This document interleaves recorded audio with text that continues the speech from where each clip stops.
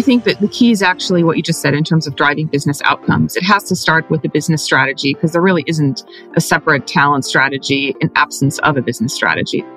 Hello, and welcome to the Talent Blueprint, your guide to building a talent-first company.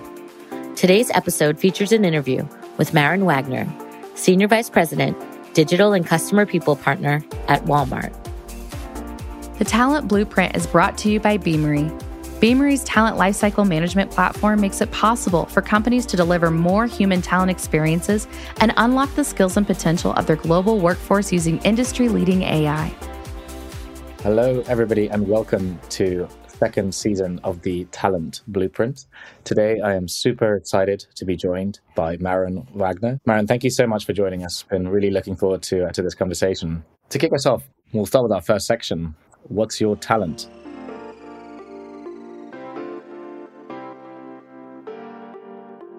Maren, what does your role involve, and what is it that you love about this career, and why did you choose it? That's a great question. I think what's exciting is talent. It's really about people and the impact people can make on companies, on their day-to-day work, and then really even on society and communities at large. If I play that into Walmart, being such a large employer and having such a large workforce and so much talent in an organization, just amazing to see what our talent does each and every day. So I'm super excited about the impact that talent can play at a micro as well as a macro scale. And it's super exciting, the scale of impact that you can have in talent in an organization like Walmart. Few organizations impact quite so many people's lives. I had a read about some of the work that you've done and putting the human in human resources. I'd love to dig in more into how you think about your talent strategy and the broader strategy of the talent function. How have you been thinking about what that looks like and driving business outcomes in HR? Yeah, I think that the key is actually what you just said in terms of driving business outcomes. It has to start with the business strategy because there really isn't a separate talent strategy in absence of a business strategy. So it has to start on the business side of things. And so in my role today in Walmart US and how we're thinking about the evolving retail business from an omni-channel perspective, both on the site, in the app, as well as in the store. We talk about, the closest stores that we have really across our geographies, the closest to the customer, but then also the closest store now is in everybody's pocket. And so really bridging that experience from a retail perspective, understanding that, and then the talent implications of that is important. And then meanwhile, we're also investing in other growth areas of the business that are not necessarily retail related, like health and wellness, financial services, and other areas. And I'll be honest too, to your point on putting the human back in, it's a little bit of an art and a science too, because there's macro processes to put in at scale that help drive the operational rhythms once that strategy is set. But then it's also not a one size fits all. In the end, it is important that there's individual conversations because we can't lose that human touch.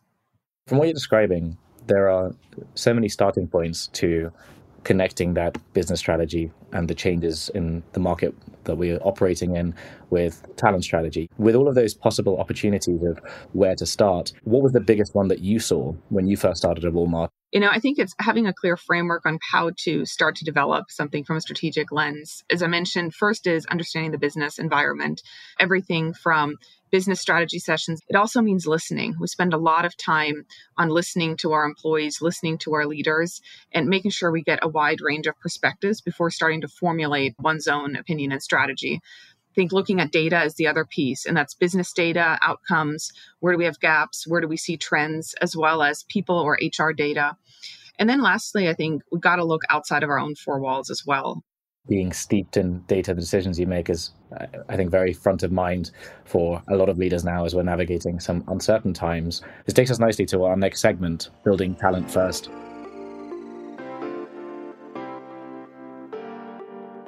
You've spearheaded HR transformations a number of times. What have been the keys to success in those previous experiences that you've had, and what kind of patterns have you seen in managing HR transformations? Yeah, it's a great question. I think HR transformation is definitely a word on a lot of people's minds these days. Some of the best practices, what I would share, and maybe some stories along the way, as well as some pitfalls and learnings. We are more steeped in data now than we were. If I think about recently, even at Walmart, how we've continued to crystallize the HR function, work through an operating model, how we support the business. We've been much more steeped in the type of data we look at. So an example I would give here is, we look at even our field HR function supporting our stores. In the end, it's customer net promoter score that we're driving in the stores. We look at this on a weekly basis and then can back into the people levers, or what are we doing to staff those stores, to make sure we've got the right leadership in place, to make sure we've got the right training in place and selection processes that ultimately, have an outcome on, let's say, customer NPS. So data is your friend, number one. Number two, I would say there is a required, I think, energy and enthusiasm when leading through change. If we think about building habits and everything we know from a psychology perspective on creating new habits, creating change, there is an upfront energy involved with that to change behavior. And I think that can't be forgotten when you're leading large-scale transformational change. And the last thing I would say that's helped me in all three companies actually on HR transformation is being steeped in external best practices too. And I think that's a fine balance of it's not a one size fits all. It's bringing in those insights and then making it your own. One thing, for example, we've done on that, I would just share from the Walmart side is we've been very deep in kind of HR shared services. What does that transformation look like? We actually met with other companies and talked about how are they approaching it? What are they doing? We collected that data. And then we had an internal project team stood up around this to help drive that change that was cross-functional in nature, had the right stakeholders, and we celebrated wins. We had stand-ups every week and we talked through the progress that we needed to make. We were transparent and vocal and visible about what we were doing. And those were some of the ingredients that have led us to making huge progress. I love how you've connected those three pieces of the thing that comes across in some of the examples you gave. I think this is one of the most important things I've seen across our customers and across the industry as being so key to driving success, taking those small measures and looking at the lead indicators. And I think when it comes to metrics, there's lots of lead measures, there's lots of business outcomes. How do you focus in on what to measure? So the first conversation I think needs to be, what are the outcomes we're trying to get to? And then what are the inputs that help us get there? And that requires a little bit of conversation, especially I found this in the HR space because there's a lot of conversations on things like turnover. As an example, we might want to reduce turnover, and that might be a positive thing based on the business strategy we're trying to drive and therefore a talent strategy.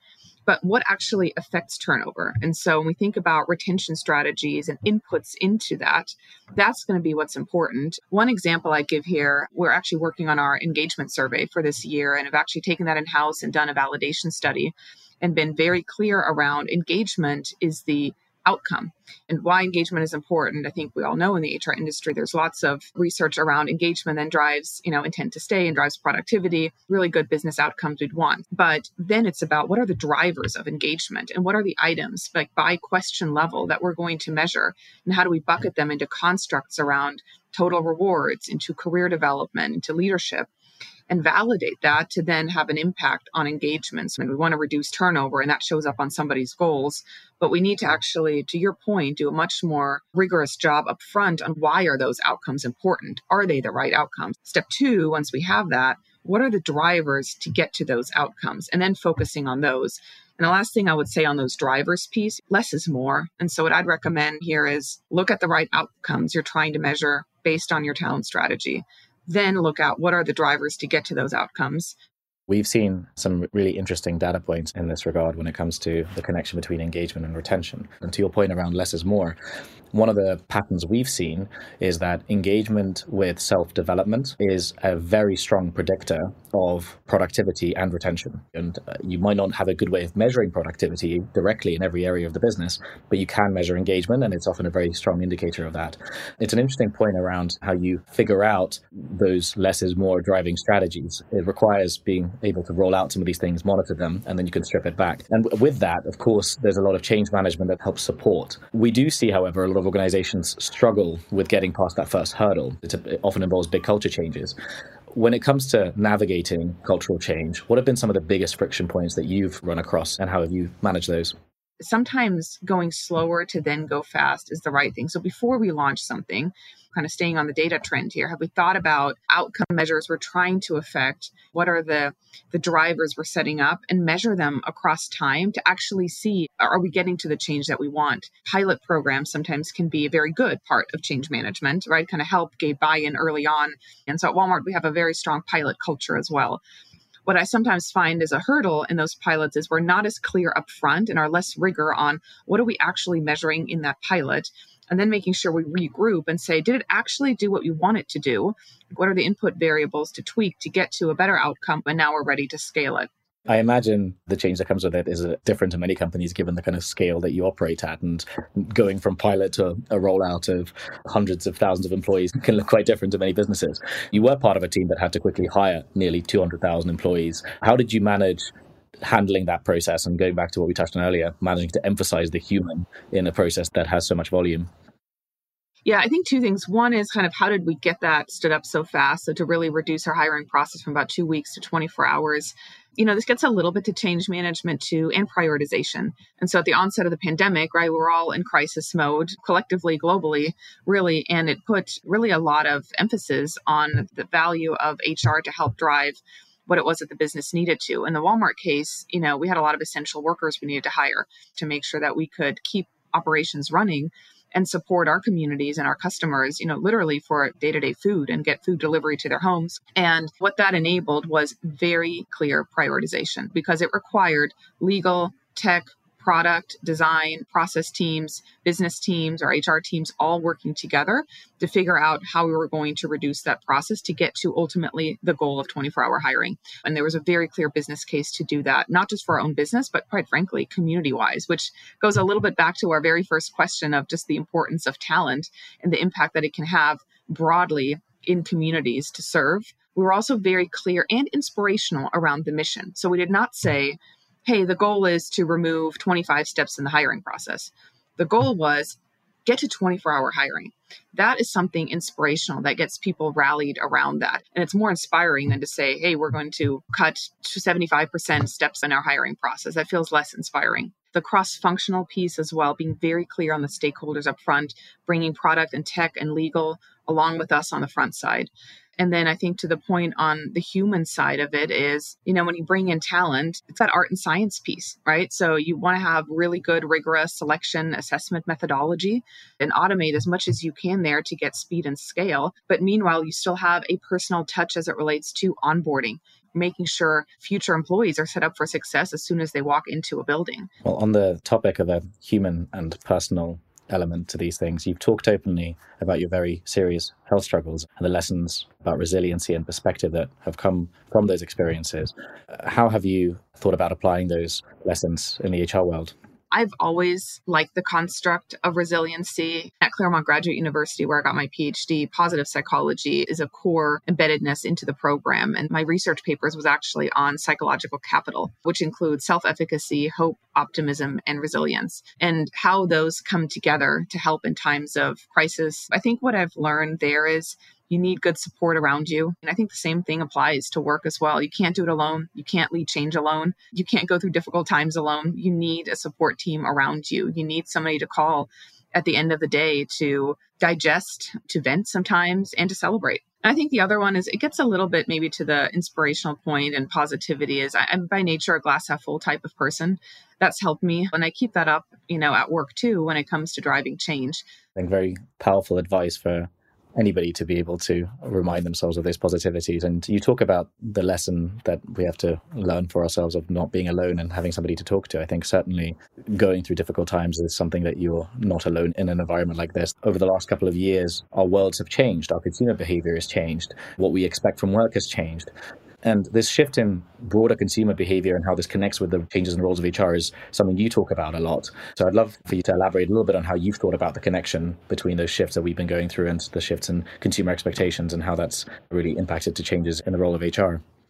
I think it's absolutely critical. I think it's a key ingredient to the role of HR and priorities and where we play, as well as our talent strategy. What does the workforce of the future look like? Based on consumer behaviors and shifts, based on also different employee expectations, as well as what are the skills and capabilities we need to drive our business model forward. So if you combine all those things of like shifts in consumer behaviors and macroeconomics to shifts in employee expectations and kind of employer-employee contract, psychological contract and what that looks like, to then also thinking about different business strategies and where we're trying to play competitively and win. Kind of put all those pieces together, that actually helps to inform your workforce plan and therefore then your talent plan underneath that to leverage that strategically. And I think that's a really interesting body of work for HR to be right in the middle and the center of, which I'm really excited about. Secondly, I think the digital employee experience is something HR should be all over. And so tech and HR at the table together, with product, with user design as well. We spend a lot of time talking about UI, UX design, the programs, the processes that HR implements. Have they actually been designed in a way of the end consumer, which could be the employee, in mind? And to make sure that somebody's work life or life at work doesn't feel as different as somebody's life outside of work when we think about how digitally connected we are on devices. And then lastly, I would say well-being and the conversation around well-being and the types of culture and environment you're creating as an organization. In rolling out well-being programs and tackling this topic at Walmart, what have been employees' reactions? We've tackled the well-being side in a couple of different ways over the last couple of years. And I'll kind of mention two examples. We have over 200 academies, so actually physical training facilities for our frontline across the US. And so we've actually embedded into the training there well-being training as well. As our associates go and travel and take training to upskill for their day-to-day job or leadership training, we infuse that with well-being training. And then secondly, another example that's been pretty well received is we've infused things called well-being minutes. And so that's usually we pick a senior leader who very transparently, vulnerably is open to sharing what they do for their well-being. And so we actually kick off some of our key meetings with a well-being minute and share a story. And that's been resonated really well. People appreciate the transparency, the different lenses that particularly senior leaders have with that. And it sets a tone at the top as well that makes it okay to talk about, and people really feel comfortable then sharing their own stories from that as well. I really love that. I think it's super powerful. On the topic of the broader ideal experience of an employee, what have been some of the successes that you've had in driving towards that ideal experience of Walmart, and what have been some of the reactions there? Yeah, I think in terms of kind of employee experience overall, it's a little bit like, you take the parallel of the customer experience. And at the core of our customer experience, right, we do measure Net Promoter Score. And so one thing that we've put in as well when we roll out new features on tools or devices for our own employees is to measure employee Net Promoter Score. We do want to ask, how likely are you to recommend this? What is your feedback on it? So really the mindset we're trying to use, just like the parallel on the customer side, is look at it at kind of the feature level. Is it working? Yes, no, thumbs up, thumbs down. We have to take that type of mindset also to the HR processes and programs we build. And ideally, if it's a delightful employee experience, they will let us know that if we've created those mechanisms to test for it.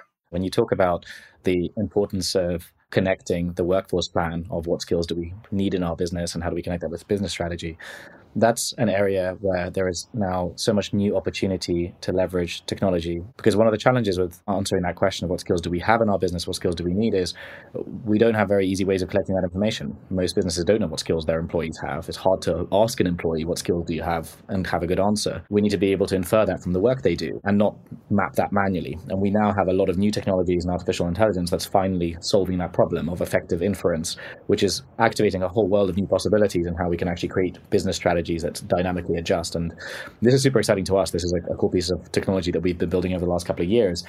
But it then touches on your point around the possibilities of marrying new technologies with digital employee experience. I think of it in many ways as an opportunity that's similar of going from physical maps to something like Google Maps. When you can help people place themselves within their careers and look at different routes and paths, you can create an experience that's a lot more guided and help people browse options. But with all of that, there's obviously some key best practices that you have to drive towards in the workforce planning, the mapping to business outcomes, thinking about employee experience. If you had to narrow down within those buckets, what would those top 2 or 3 best practices be? Know your talent, like really know your talents. That's both at the systematic level of we've got tools in place to identify skills and capabilities and education and interests and mobility of where HR can play from a process perspective, but also at the individual level perspective. I think secondly has to be like, know your jobs. What are the jobs we have today? What are the requirements? What are the jobs that might be shifting? Where do we see jobs growing into the future? I think that's another piece where systematically you want to capture some of that, and leaders and managers should be very attuned to that. And also HR plays a big role in that too, to help define job requirements, job descriptions that might be new and emerging that we've never thought about before, or other ones where the skill set and requirements are changing quite a bit. So if you know your talent, you know the jobs, those are the core ingredients you need at first to think about a workforce strategy, because it's, what's the type of work your workforce is doing. In many ways, the two are so connected. One of the best ways to know your jobs is to consider your talent. Who are the people in those jobs, and vice versa. This takes us nicely to our next section, the future of talent.